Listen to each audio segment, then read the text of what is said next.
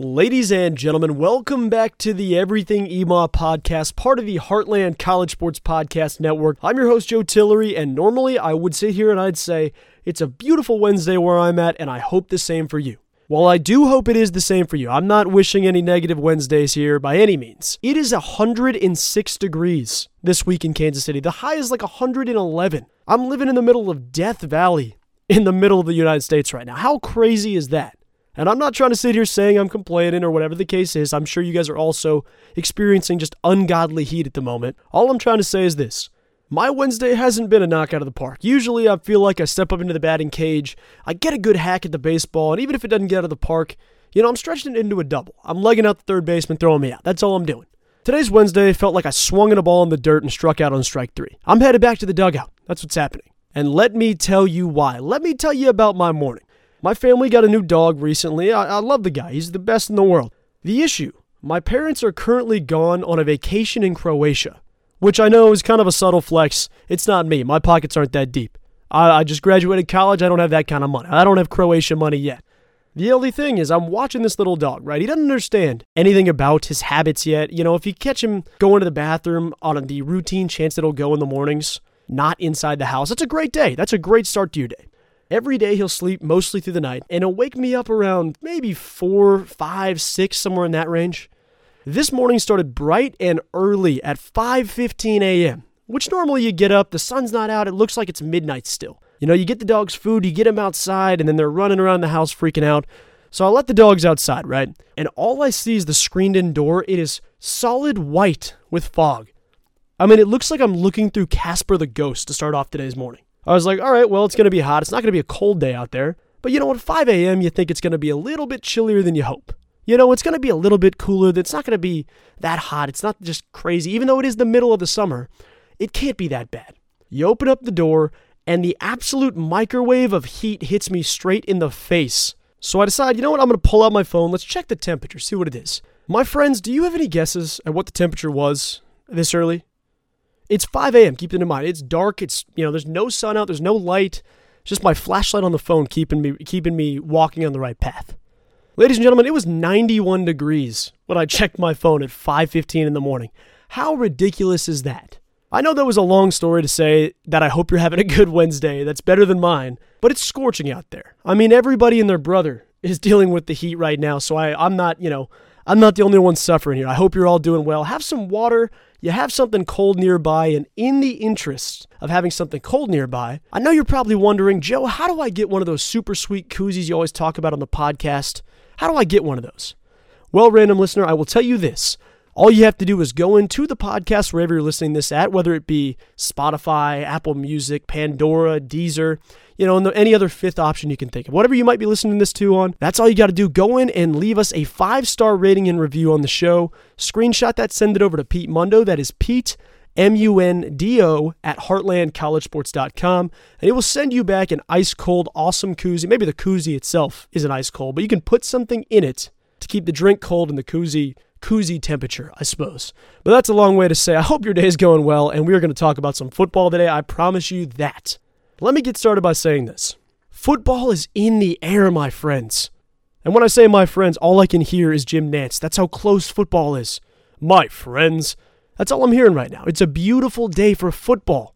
We're less than a week away from college football at certain teams. And K-State, yes, I know we have to wait till the 2nd, but that's less than 2 weeks away. We waited an entire year for this. Now we're 2 weeks away. We are so close. The end is in sight. And one thing I noticed, I graduated college back in 2022 in December. So I was in college the last time I was covering, the league in the Big 12.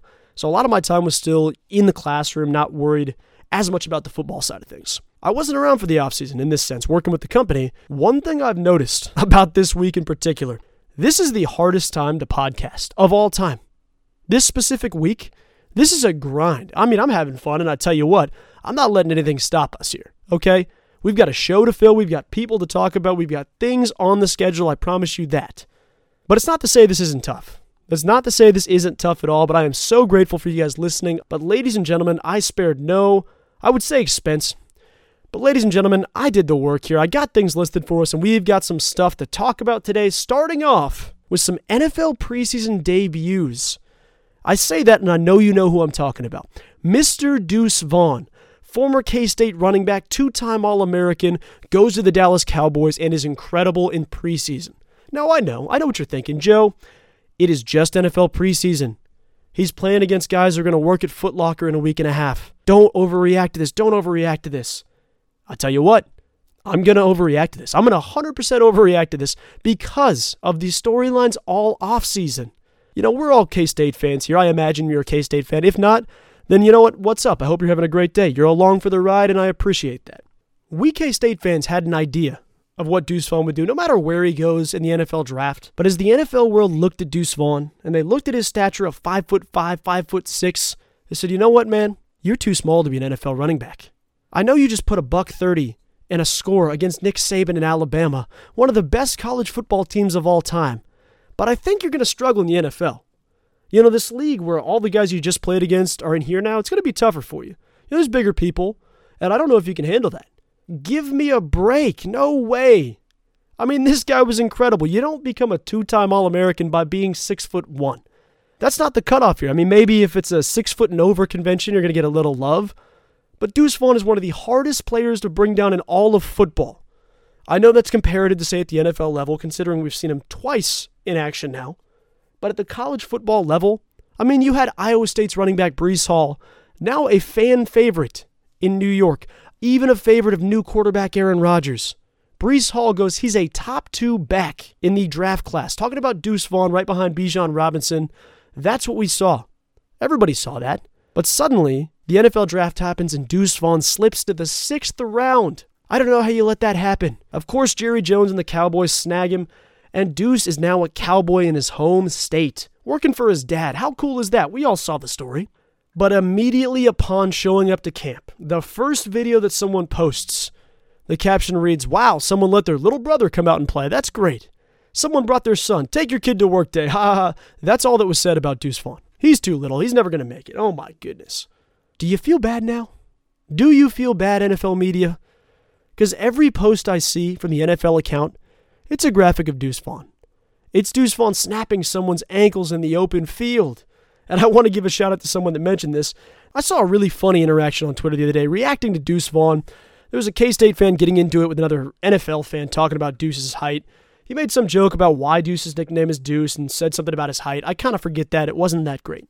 The K-State fan responded and said, no, he got the nickname Deuce because that's how many ankles he takes in the open field. He takes 2 deuces. He's gone. That's what Deuce Vaughn's capable of. Deuces, he's gone, Deuce Vaughn. I'm going to tell you right now, we need to bookmark that and put it on a shirt. Deuce Vaughn explodes. Week 1, rushing touchdown, averaging 6 yards a carry, 8 for 40, whatever the case was, 8 for 45, 46. Math would say 48, but I don't think it was fully 48. Week 2, Deuce goes out there and redoes it again. The entire drive, if you missed this game, I'm gonna give you the mind of Mike McCarthy on this, head coach for the Cowboys. Why don't we just give the ball to number 22? As you can see, this is my horrible Mike McCarthy impersonation. She's not even really, doesn't really have a Houston accent, Texas accent, but I'm rolling with it. Why don't we give the ball to number 22? He seems pretty good at football. That was the game plan, fellas. And it worked. It 100% worked. The first drive. It was genius. Mike McCarthy goes out there and decides, you know what? Here's what we're going to do. Deuce Vaughn, he's got a target on his back from week 1. Everybody's excited to see this kid. Why don't we just go out there and run a play-action pass until they stop it? Let's just pretend to give the ball to Deuce on every single drive, every single play of this drive. And then until they stop the play-action pass, let's just keep doing it. That's our game plan here. And they marched down the field. Will Greer led the drive, another former Big 12 player. Led the drive, hit every single backup tight end on the roster after the first 2 starters.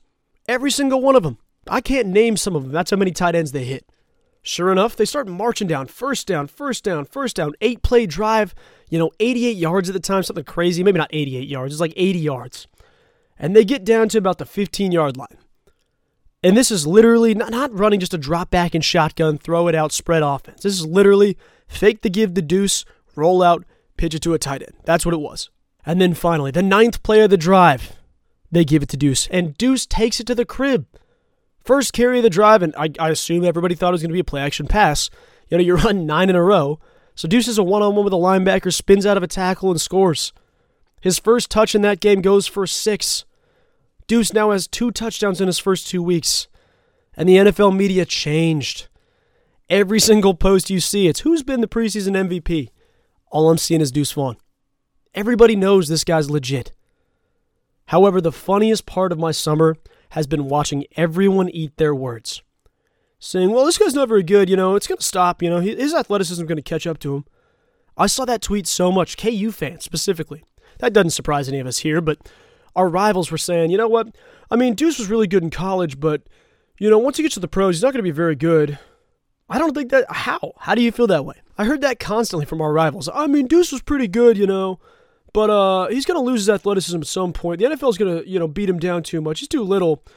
As if there wasn't already a K-State running back headed for the Hall of Fame that had a massive, successful career of a very similar stature in Darren Sproles. The track record's set for Deuce. He's ready to go. And now, going into training camp, he was technically competing for a spot for the roster. He's on the roster. You don't score twice in preseason and not be on the roster. So they enter with the running back situation. You've got Tony Pollard under contract-ish. I mean, those contracts are so hit or miss. He's going to be playing under the franchise tag next year, I assume, if the Cowboys keep him around. And then Deuce is the next player in the machine. The machine being the running back market. And I'll hit a quick step on that as to how that affects Deuce, because Deuce is stepping in line for that, for sure. The way the running back market is right now, you've seen it with Jonathan Taylor. If you're not a big NFL fan, I'll give you the quick synopsis in about 30 seconds of how it works. Basically, right now, running back value is so undervalued. Basically, the running back market right now is so undervalued that you can take a kid in the 7th round from any college in America that's probably okay and get within 200 to 300 rushing yards of that of your star back, the guy you're going to pay $84 million over 6 years. You can sign a guy for $1.5 million a year, the league minimum of $500,000, and that guy can go get 800 yards while your stud back's getting 1,100.